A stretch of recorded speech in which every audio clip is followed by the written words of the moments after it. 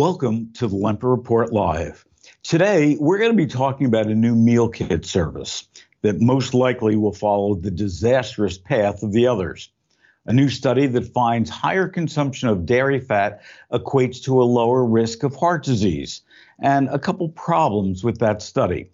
A new water from the makers of Budweiser, our product review of one of the best risottos you can make at home, and how that device that you wear might just be the biggest enemy you have, and a lot more. We bring you our unique insights on grocery retail, sustainability, e-commerce, new product reviews, and consumer trends.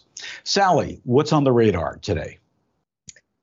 Hi, Phil. As you mentioned, there is a new meal kit delivery program. Instacart has partnered with Sunbasket for meal kits. They have soups. They have prep to eat meals, a whole bunch of products that are direct to consumer, which has become a bit of a competitive space.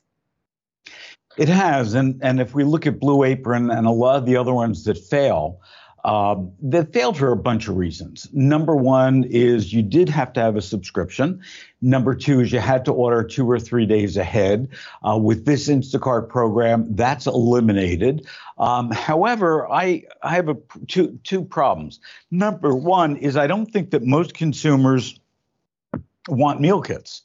It was a fad. You get all the ingredients, you put it together, you do that twice, and nobody wants to do it again. And the second one is looking at the app. This is shocking to me, the prices of what they have. So, for example, for cranberry thyme meatballs, which sounds great with Brussels sprouts and sweet potatoes, $27.98. Now, it is a serving of two, but still. $27 for that. And then the one that's really shocking to me is Vietnamese noodle salad with 5-spice fish and strawberries, $47.96. Are you going to sign up for this? Well, I do agree that it is very pricey. And my question would be, well, why don't I order delivery from a great local restaurant if I'm going to pay that much money? I also think that we've been hearing a lot of people have developed their cooking skills at home. And if it involves some sort of prep, then why wouldn't they just go get the ingredients themselves for a lower price and use these new culinary skills that they've developed over the pandemic? Yeah, great point. Great point. Also, we heard just this morning that Instacart has acquired yet another firm.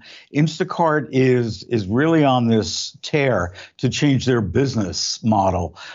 They just acquired FoodStorm, which is an Australian-based catering software company, and being able to take that software as an order management system for end-to-end order ahead and catering services, that it can be integrated into grocery stores. That from Grocery Dive, first thing this morning. And it's interesting, one of the facts that Grocery Dive has is that according to Instacart, and I don't know if this is true or not, but they say that prepared foods are in 21% of all Instacart baskets. I'd like to see a little bit more data on that. Is that fresh prepared foods in the store, or are they including frozen foods in that as well? Because that number seems really high to me. What else do we got? Also today, we have a story about Done Good, a new, actually it's not new, it started in 2015, but it's grown into this space on the internet, donegood.com.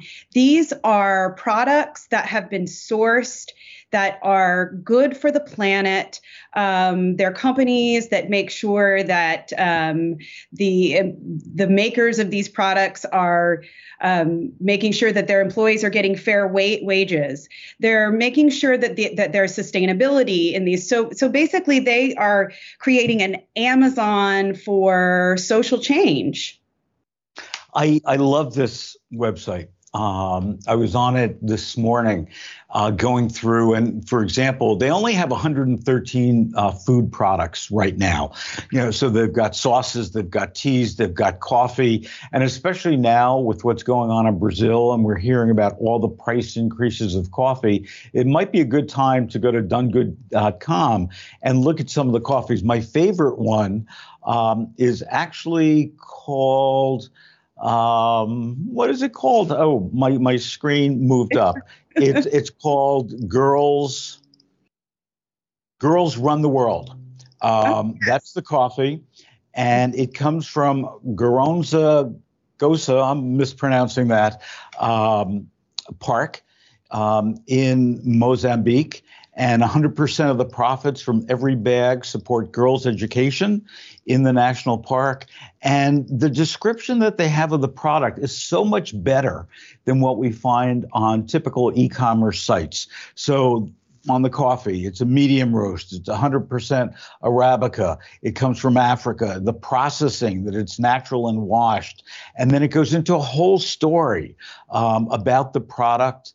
Of what you would want. So check it out, especially on the food and drinks. And I just hope that they do great, because one of the things that I really want to see happen, frankly, is that they become really successful and they really do, compete heavily with folks like Amazon and give people an alternative to it.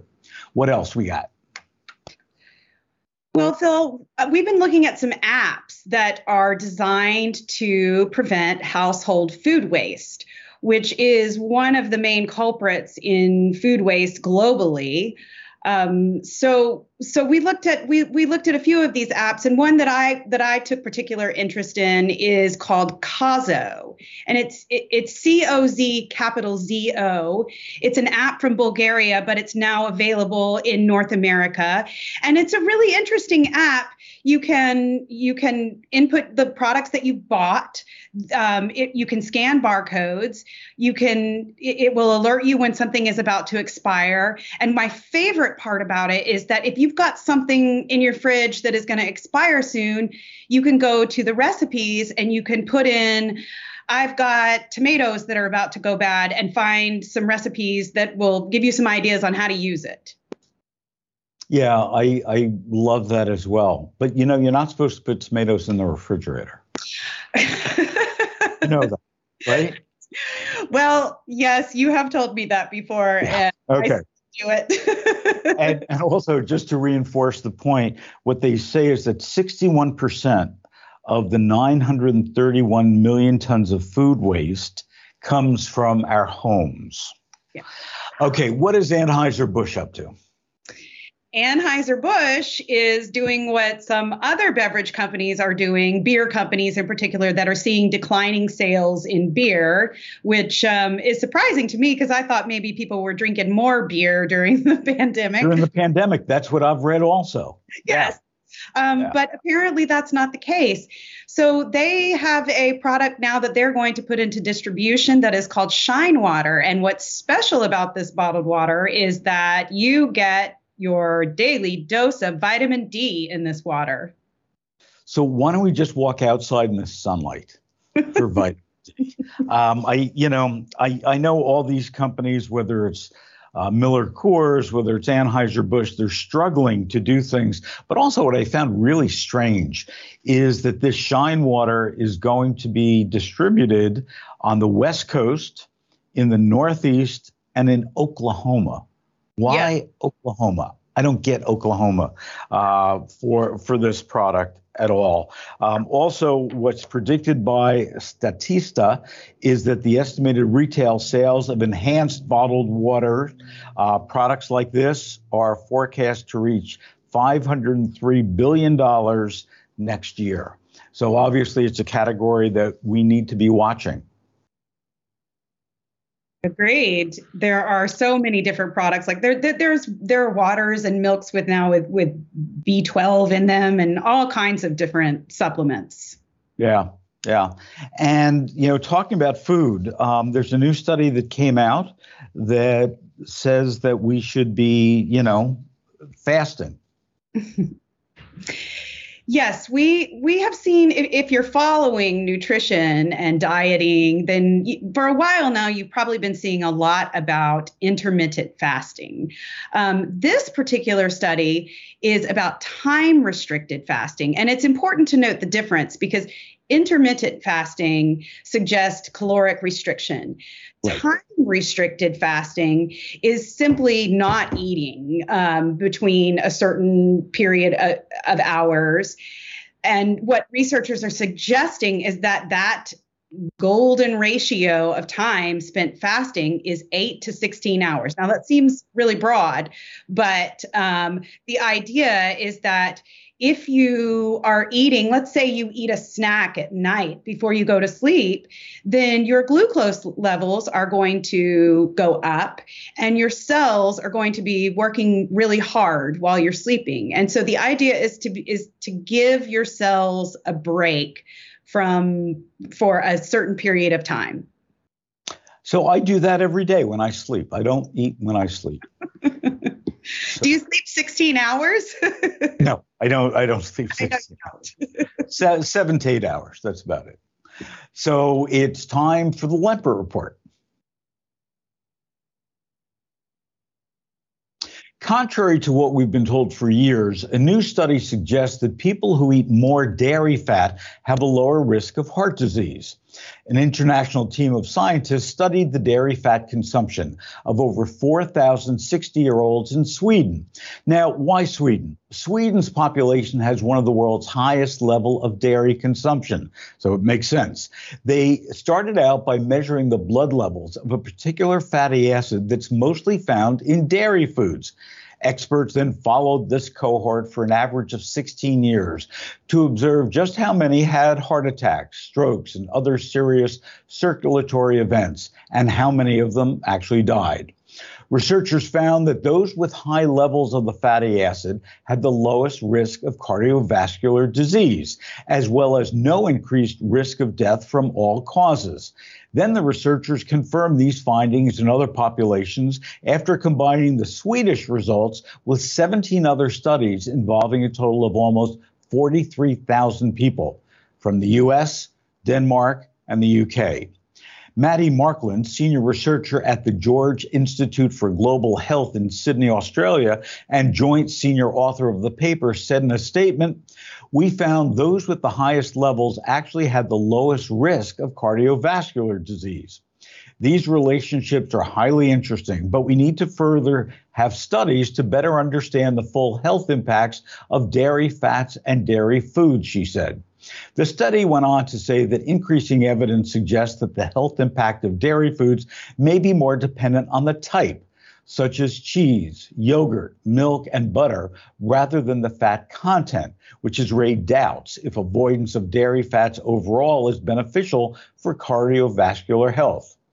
Our study suggests, they say, that cutting down on dairy fat or avoiding dairy altogether might not be the best choice for heart health. There's an important caveat. They also added that it's important to remember that although dairy foods can be rich in saturated fat, they're also rich in many other nutrients and can be a part of a healthy diet. However, other fats like those found in seafood, nuts, and non-tropical vegetable oils can have greater health benefits than dairy fats.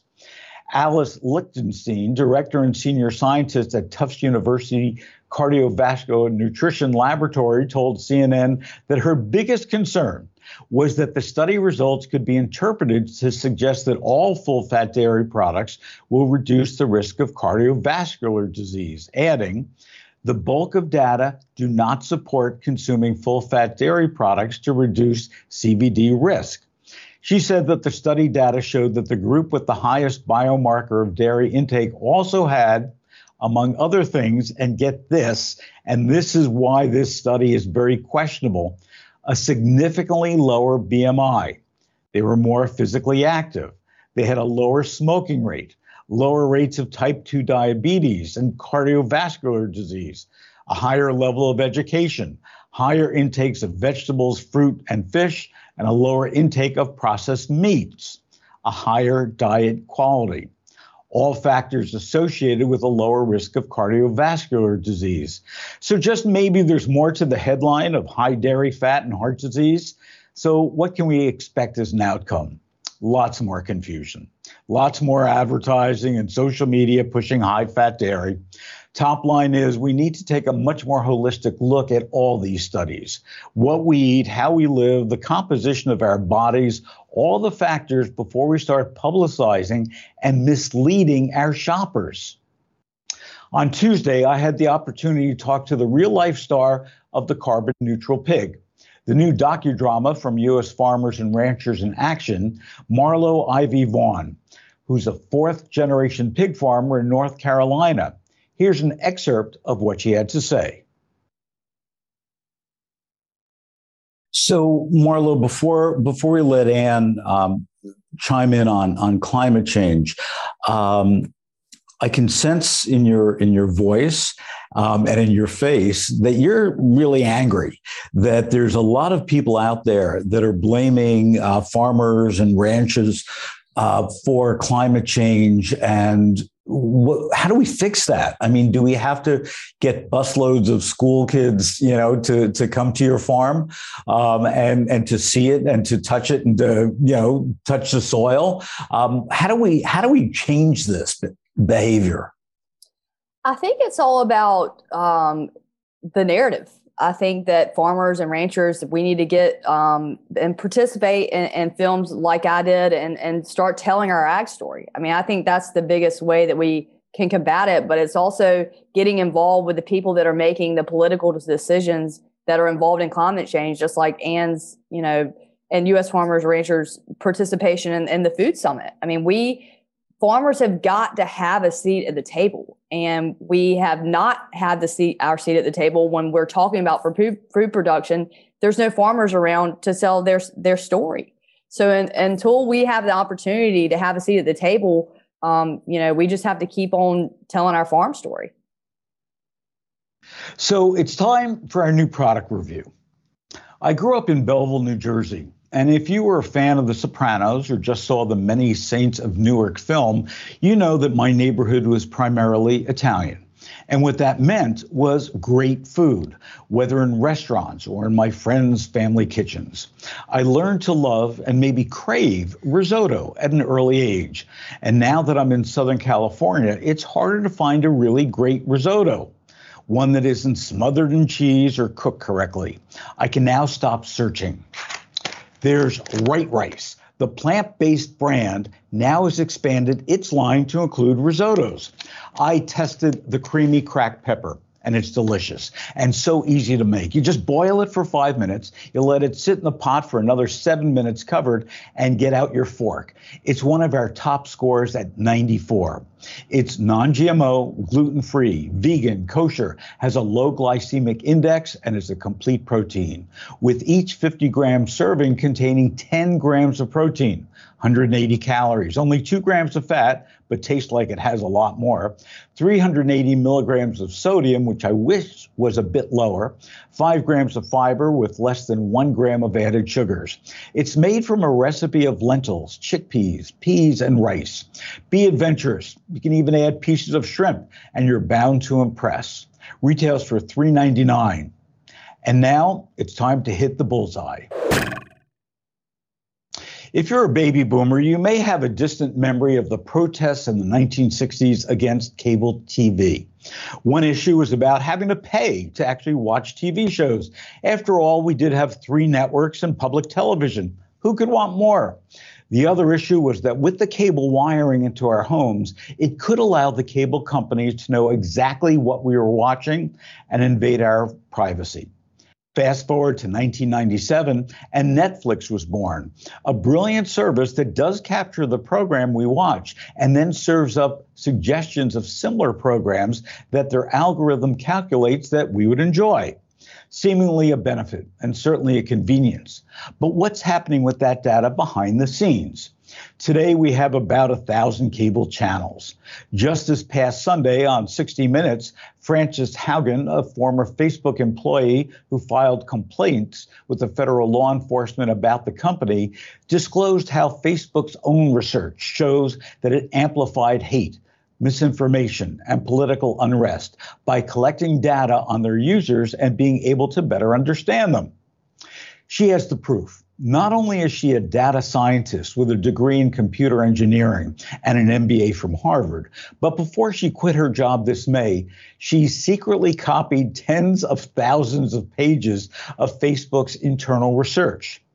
Years ago, I discovered that nothing was private any longer. Many of us blame the internet or social media, but it started well before that. And yes, it's because of the advances of technology that has accelerated the issue. Back to being a kid. My first loss of privacy incident arose when I was about 13, and I was talking to a girl on the phone. I heard a strange noise in the background, and since there was no one else at home, I quickly figured out who was breaking into my privacy. Those days, the phone companies offered what was then called a party line service. Basically, it was a shared service line that was less expensive than a private line, and it was offered as a 2, 3, or 4 party line. In 1959, the Bremen Telephone Corporation offered a residential private line, get this, for $4.40 a month, as compared to a 2-party line at $3.80. So my parents saved 60 cents a month. My family had a 2-party line, and the other party was listening in. There were a bunch of flyers and ads that tried to make party line etiquette rules. The good party liner. Cooperation improves party line service. How good a telephone neighbor are you? A party line is like a barn raising. Well, today we feel a lot more insecure about our privacy than ever, and with good reason. A column appeared in The Guardian on Tuesday that brought back all these memories to me. The column by Simon Usborne explores how big tech now encourages us to monitor everything from our heart rate to our glucose levels on our smartphones and watches. How much privacy have we lost to the promise of self-improvement? And is it time to stop, he asks. DNA testing kits are all the rage to uncover what we should eat. What are those health factors that we are susceptible to, and how to improve our lives? Many that I speak with about these new technologies don't want to go near them. They won't even join the ancestry services to uncover the lost secrets of their families. And for one reason, they're afraid of what happens to the data. Usborne shared that a few years ago, in a fit of his grown-upness, inspired by new fatherhood and his dad's early death 20 years before, he took out life insurance. Like many policies, it links premiums to lifestyles rather than crude metrics such as age and life expectancy.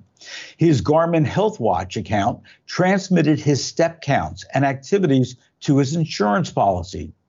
Every year, as the policy renews, it calculates the points that he's won by walking far enough or the amount of calories that he's burned, and that affects his insurance status and premiums. The more active he is, the less likely he is to die young, and the less he pays his premium. Good news for him and those who exercise on a regular basis. Bad news for those who don't, who could face higher premiums or even the loss of coverage. Batad Anya is a reader in media and digital culture at King's College in London and a specialist in self-tracking. She says the constant advances in tracking have given tech companies new ways to keep selling their latest devices while happily collecting the data we generate and sign away without reading the terms and conditions. You don't own that data, she says. Apple promises to encrypt and guard the multiplying streams of health data it collects for us. But what are those third-party apps and services that have their own privacy policies, which we never actually read? Life Signals, a California startup, has developed a chest patch to measure signals including breathing, temperature, even posture, and noted a spike in demand last year from big businesses that wanted to screen their staffs for COVID symptoms. NatureQuant, a startup in Oregon, is developing an app to track and rate the time we spend outside. Not how many steps, but where we step, based on the well-established health benefits of fresh air and green space. The company gathers data, including satellite imagery, street view photography, road densities, and measures of air pollution to score any location here in the U.S. GPS location tracking then pairs the user and the place. NatureQuant reports that we're in conversations with big insurance providers to provide NatureDose as a tool to improve population health, according to Jared Hanley, the company's CEO. Privacy policies vary between health apps. Earlier this year, the New York Times analyzed the policies of 250 iPhone apps, including 20 health and fitness apps. 13 of these apps share data with an average of 3 third-party trackers, many of which pass the data to advertisers. It's time we actually read those very long, boring privacy policy statements before we click on agree. Thank you for joining us today, and we look forward to seeing you again right here on LinkedIn Live or Facebook Live next Thursday at 10 a.m. Pacific, 1 p.m. Eastern.